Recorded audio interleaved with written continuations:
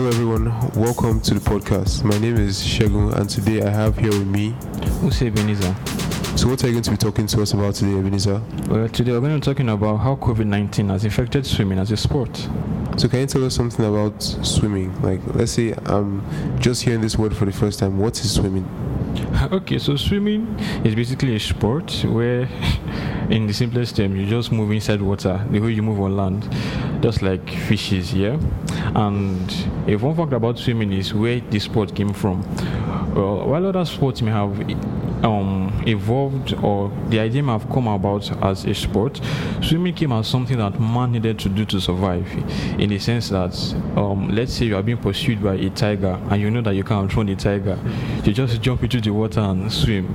Or you just want to eat fish, you jump into the water to get the fish. So swimming is something that man started not necessarily as a sport but as a means to survive in his environment, and subsequently it moved from being a sport to something that was being a fun thing to do then before it was commercialized. And the fun fact is that the swimming goggles that we use today, they couldn't get it then, so they use tortoise shell as swimming goggles. That's nice. I think that's something Lady Gaga would do. Right now we're in the pandemic right now. So what is swimming right now? Can I swim during the pandemic? Is it safe to swim during the pandemic? Okay, well, that has been an issue that's been bothering a lot of people as to whether to swim during the pandemic with respect to their health, concerns about their health. So, well, you could swim during the pandemic, but you have to take necessary precautions. One, you have to ensure that the water you're swimming in is very chlorinated, like it's properly treated with these cleaning agents like chlorine, bromine. At least it will help a lot in preventing the spread of the virus. But you also need to be very mindful, because COVID does not only spread within the water, or it can also spread outside the water. Take for instance the door handles, the swimming deck, the strings can be deposited there, and if you're not careful or cautious enough, you can get infected through it. And I would like to give this statement by Professor Wang, who sits on the WHO committee, that's the World Health Organization, and he says that you're unlikely to get COVID in a pool except you're swimming in a very close proximity to the uninfected person. So yes, you could swim during COVID period, but you actually need to be very, very cautious as to minimize social distance on land and on water. Yes. Wow.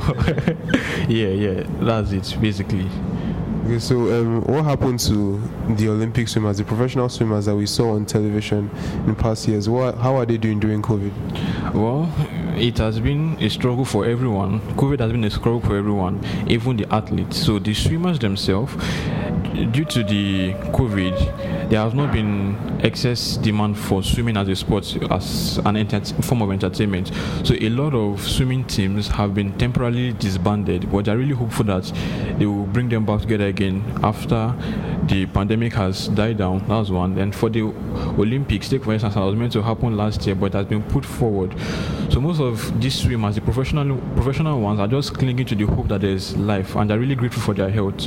And like a popular saying, where there is life, there is hope. So we're really hopeful and looking forward to when swimming can return mainstream and in full force. Yeah. Wow.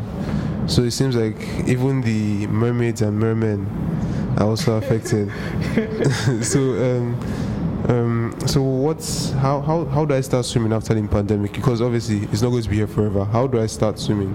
Okay, so now you really need to take necessary precautions before you start swimming. Now, the danger after COVID may not be COVID. Now, the danger in swimming after COVID will be drowning. Now, there's a lot of statistics that you see online. You see like 5, 6, 7 children drown daily. Wow. Yeah, 23%. Drowning rate is up 23%. So why is this happening? It's simply because people have not been in water for months.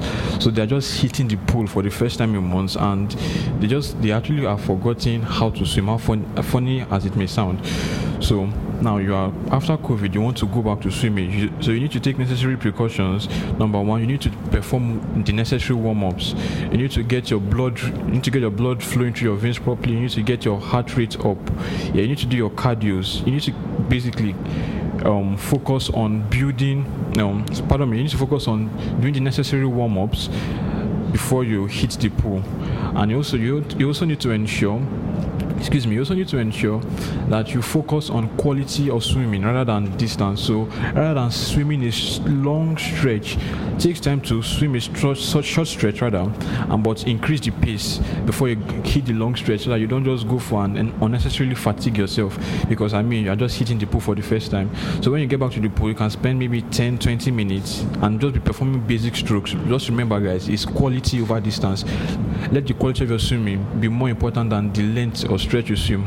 I know that you've been patiently waiting for this, but calm down. It's better for you to be alive than to drown. You guys heard it here. So what of the economics of swimming? How have things been as swimming as a business? How are swimming companies faring during the pandemic? Okay, so now we've looked at swimming before COVID, as early as our forefathers have looked at swimming during COVID. Now, after COVID, I see a lot of economic opportunities, in the sense that looking online, you see a lot of statistics. You see in Australia that there are 2,000 vacant jobs for swimming teachers. You see a lot of things like that. The employment opportunities has gone up for swimming instructors.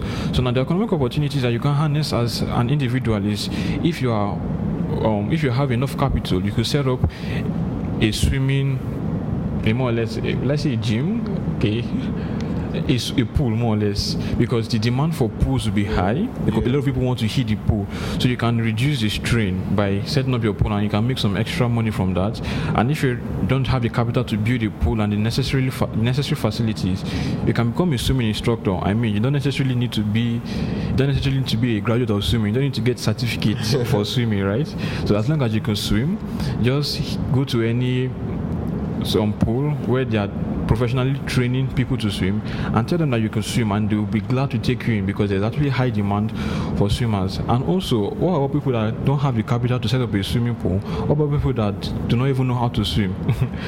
Another important thing is that if you don't know how to do all those, if you don't know how to swim, or you don't have the capital, you could also go into the gig economy. What do I mean by that? You could set up a platform where swimming instructors can meet people who want to swim.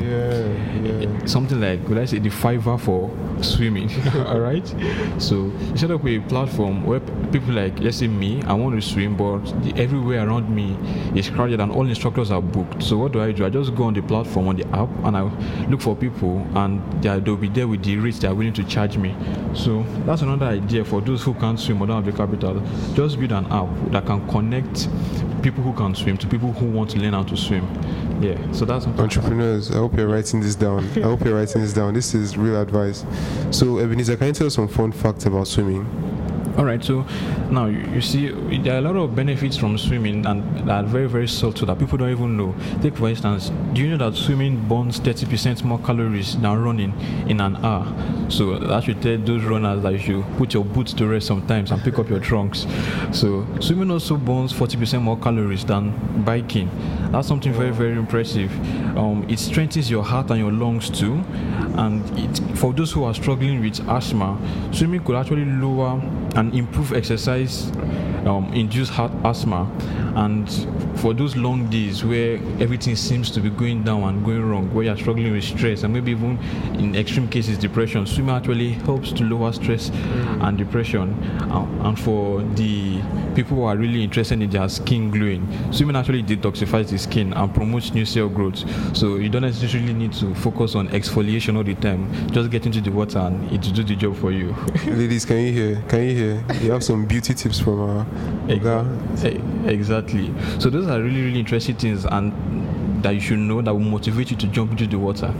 Another fun fact is that if you want to learn how to swim without getting an instructor or any other thing, just very, very simple, do the way our forefathers did. Go and annoy a tiger.